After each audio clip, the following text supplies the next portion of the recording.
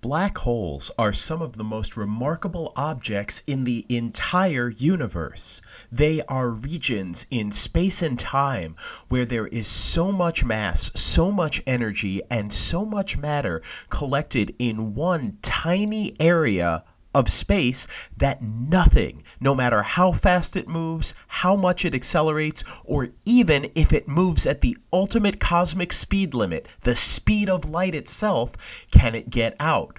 Once you cross the event horizon, it's impossible to escape. But what happens on the inside? Must you, as so many have said, inevitably and inexorably head towards a singularity? Or could there be another fate awaiting you? Find out on this edition of the Starts With a Bang podcast.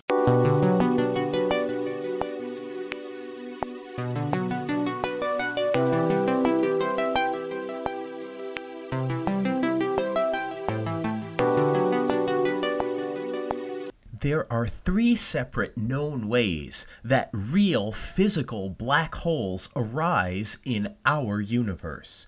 The first is the most conventional of all. You get a massive star, one many times the mass of our sun, that reaches the end of its life. In its core, after fusing hydrogen into helium, it then fuses helium into carbon and goes even further. The incredible pressures from the outside and the amount of mass in the core allow it to contract, heat up, and fuse carbon into oxygen, oxygen into neon, sulfur, silicon, and eventually all the way up into creating iron, nickel, and cobalt in the core. Once you reach that point, there's nowhere further to go. And if your core is massive enough, it's simply going to contract until it reaches a runaway state, until it reaches a critical temperature and density where there's a runaway fusion reaction. The outer layers get blown off in a catastrophic supernova explosion, but the insides implode. If it's not quite massive enough, you'll make a neutron star, which is some version of a failed black hole. But if your core is massive enough, even the neutrons themselves will collapse. You'll create an event horizon, and everything will collapse down to what we know as a black hole. Alternatively, failed black holes, these neutron stars that we talked about, get a second chance. If they either accrue enough mass that they will collapse, or two neutron stars collide at their center, at their core, they can create a black hole. Once they cross a critical mass threshold, you can create an event horizon, and that causes the collapse of everything down past the event horizon, past where anything can see, past where light or anything else could get out. There's a second chance for supernovae that don't make a black hole to get there after all. And finally, there's the direct collapse method. When there's no way for a massive star, a massive cloud of gas, or any massive enough object to resist the force of gravity, it can go out not with an explosion or a cataclysmic eruption, but with a whimper. It can just simply gravitationally collapse past that critical point, create an event horizon, and again, you'll arrive at a black hole. From the outside perspective, from someone outside of the event horizon who is always outside the event horizon, what happens is fairly interesting. We see mass falling in, and once an event horizon is created, what you'll see for that infalling matter is it will appear to slow down and get redder and redder and redder in color, going into the infrared, microwave, and even radio portions of the spectrum, but it will only ever appear to asymptote towards the event horizon.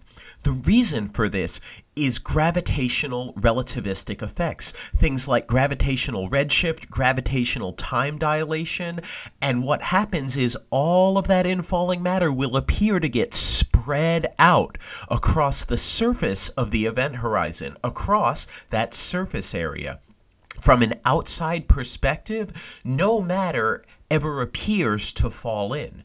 But that isn't because it doesn't fall in, that's due to the properties of Einstein's relativity. It's very difficult to create a black hole. In order to make one, you have to overcome the conventional limits of matter. For example, when a star like the Sun reaches the end of its life, it will have fused hydrogen into helium and helium into carbon. But owing to the limits of matter, the fact that the Sun is only one solar mass, it can't go any further. As a result, it will gently blow off its outer layers, and the core of carbon and oxygen mostly will contract down to the limits of matter itself, creating a white dwarf. However, this white dwarf will be made up of atomic nuclei and electrons, and these electrons will exert a force on one another owing to the Pauli exclusion principle. There's a quantum rule that no two fermions, and electrons are examples of fermions, can occupy the same quantum state in the same physical location. This is how something as massive as the Sun will remain stable even when its mass is compressed into the volume of Earth, even when it's hundreds of thousands of times as dense. The electromagnetic force, owing to the quantum effect of the Pauli exclusion principle, will keep this matter from collapsing down any further. If you overcome that, for example, with a neutron star, well, neutrons also behave as fermions, and they also obey the Pauli exclusion principle. Only with neutrons and the nuclear force, the strong nuclear force, instead of electrons and the electromagnetic force. It's like an enormous atomic nucleus, incredibly dense, where something the mass of the Sun can be compressed into a physical size, maybe only 10, 15 miles or around 20 kilometers across. It's so incredibly dense, but still it can hold itself up. In fact, there's an even further state where the neutrons themselves will be destroyed, but the individual quarks and gluons that make them up, the quarks themselves are fermions, have this theoretical, even denser story, but still they obey the Pauli exclusion rule, and no two quarks with the same quantum properties can occupy the same quantum state. There are limits to what matter is allowed to do and how dense it's allowed to get, and as long as you don't cross that critical threshold necessary to make a black hole and obtain an event horizon, you will just have these degenerate states of matter. In all of these cases, there are forces resisting one another. The gravitational force is always pulling inward. It's always working to pull everything in, to contract everything, to collapse everything down. But in each of these cases, there are forces resisting it. The quantum laws of nature, via either the electromagnetic force in the case of a white dwarf or the nuclear forces in the case of a neutron or a quark star, will hold it up against gravitational collapse. But there's a limit to how strong and how effective those outward pushing forces can be. The reason is that there's a limit to how fast these forces can travel and how strong they can be. All of these forces can only exert an outward push at a quantum level based on the probability of a virtual particle like a gluon or a photon traveling outward. There's a threshold to make that probability more or less likely, and that threshold, that speed threshold, is the speed of light. An interior particle, in order to exert an outward push, needs to transmit a force-carrying particle further away from the interior gravitational source. But how can you do that? How can you, from further down inside the black hole, exert a force outward when you know that to reach outward, to reach away from the center of gravity of a black hole, in order to make it to the event horizon, you would have to travel faster than the speed of light, something that no force can do. even from across the universe. The gravitational force, the electromagnetic force, the nuclear force, they are limited by the speed of light. Nothing can go faster than that. So how then do you propose to overcome the gravitational force, pulling matter inward by exerting an outward force that's limited by the speed of light? This is extremely difficult. In fact, according to the current laws of physics, it's not physically possible. If you're outside the black hole, like we said earlier, you'll only see when masses fall in, they asymptote to the event horizon. And that's because there's a relativistic effect occurring there. But from the point of view of an object falling in, there's no change. If you freely fell into a black hole, once you cross the event horizon, you would notice some visual changes in the outside world, but you wouldn't notice any physical changes, unless, that is, you turned on your rockets and you fired them as hard as you could to try and get out. What you'd find is that as soon as you did that, as soon as you fired your rockets and you looked, how could I get out? You would find a tremendous problem. You would find the center of gravity of the black hole exists in all directions. There's no direction you can move in or accelerate in that would take you farther away from a singularity if you were falling in from rest. And the reason for this is that there's no trajectory that will take you out. There's no path you can take moving at the speed of light or below that will take you away from the center of the black hole. This is the first reason why we think a singularity has to exist, because once you cross that event horizon, any direction you attempt to go in will take you to the central mass, whatever it is, at the center of a black hole. Okay, you ask, but what if it isn't a singularity? What if there's some type of really dense, ultra-degenerate matter that somehow can hold itself up? Well, here's why physically that can't happen. There can be finite forces exerted from inside a black hole. For example, all of the particles falling in will have their gravitational effects still there.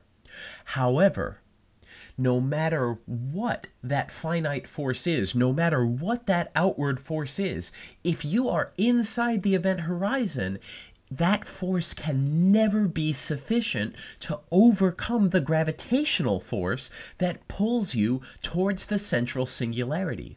The only way to keep yourself from hitting whatever exists at the black hole center would be to travel faster than the speed of light. Not only can none of the matter or energy in the universe that's known travel faster than the speed of light, but none of the known forces of nature are capable of propagating faster than light. Any particle that falls past a black hole's event horizon is going to be destined to be destroyed, to be torn apart into its fundamental constituent particles. And those particles have no way of feeling an outward force that pushes them away from the central singularity. There's no way to experience an outward net force in comparison to gravity once you've crossed the event horizon. Any particle that falls past a black hole's event horizon is destined to come to the singularity, whatever form that takes. And it takes on different forms. If you have a black hole that's made solely of mass and isn't rotating, that singularity will be a point. In a Schwarzschild black hole, the singularity is a single point of infinite density. If your black hole is rotating, that singularity takes on a different shape. It gets stretched out in one dimension, meaning instead of a point, it's going to appear as a one-dimensional circle, as a ring, where the central singularity isn't a point, but is rather this ring-like entity. And no matter what direction you fall in from and what your trajectory is, you will inexorably wind up hitting one point along that ring. What a singularity is, physically is representative of the limits of our knowledge in both general relativity and quantum theory. It's something that all of the matter and energy contained within the black hole is stretched into a zero or one-dimensional singularity, whose extent is, if it's anything at all, is smaller than the Planck length, is smaller than about 10 to the minus 33 meters. This doesn't mean at some level, if we formulate and understand a quantum theory of gravity, that there won't be some additional new physics that goes beyond what general relativity tells us. It doesn't necessarily mean on scales smaller than the Planck scale, we won't have some form of matter that obeys different rules than what we know. Or if quantum gravity effects become important before you reach the Planck scale, perhaps there is some degenerate form of matter that may be only extremely close to the Planck scale that does survive. Because what a singularity is it's the limits of our current knowledge in a universe governed by general relativity and quantum field theory for the other forces. Yet, no matter what you are or what state you were in when you crossed the event horizon, if the universe had enough mass in one small, dense location to create a black hole, you're inevitably destined to arrive at its central singularity. There is a singularity there, as the laws of general relativity and quantum physics make its existence unavoidable. When we have a true, complete theory of quantum gravity, we'll know for certain what's contained at that point. But until then, all we know is that the laws governing particles, matter, energy, as well as space and time, they all break down. Unless a new law of physics comes along, there's simply no way out of that conclusion that at the center of a black hole lies a singularity. The Starts With a Bang podcast is only made possible through the generous donation of our Patreon supporters. I'd like to thank everyone supporting us at the $5 a month level and above over at patreon.com/startswithabang. Thanks go out to Samir Kumar, Robert J. Hansen, Bakhtiar, Chris Shaw, Thomas Sola, Denier, Pedro Texera, Igor Mitrofanov, Jose Enrique, Frederick Martello, Sean Foley, Elver Senasosa, Flo, Richard Jousey, DGE, John Kozura, Marcelo Barnaba, Nick Tomlinson, Rafal Wojciech, Danny, Alexander Marius, Gaijin, Andrew Douglas, Chris Hilly, Weller Tractor Salvage, Kelly Kudrick, Richard Swartz, Darren Redfern, Mark, Nick Delroy, Ranan Yechazel, Ron Lyle, Frank, Pavel Zazulski, Fraser Kane, Steve Shaber, Naked Bunny with a Whip, Jason Basanseni, Peter Williams, Mark Armstrong, Kevin Barnes, Patrick Dennis, Radek Nesbita, James Nance, Joe McFarlane, Amira Sosnick, Sidney Atwood, Harry Plumley, John Mithot, Nathan Hanna, Tomas All, Glenn McDavid, Benjamin Turner, David Taschioni, Philip Radulovic, John Seal, Braxton Thomason, Karen Garrison, and Zarko Opachik. Thanks everyone for tuning in, and I'll see you next time here for more Starts With a Bang.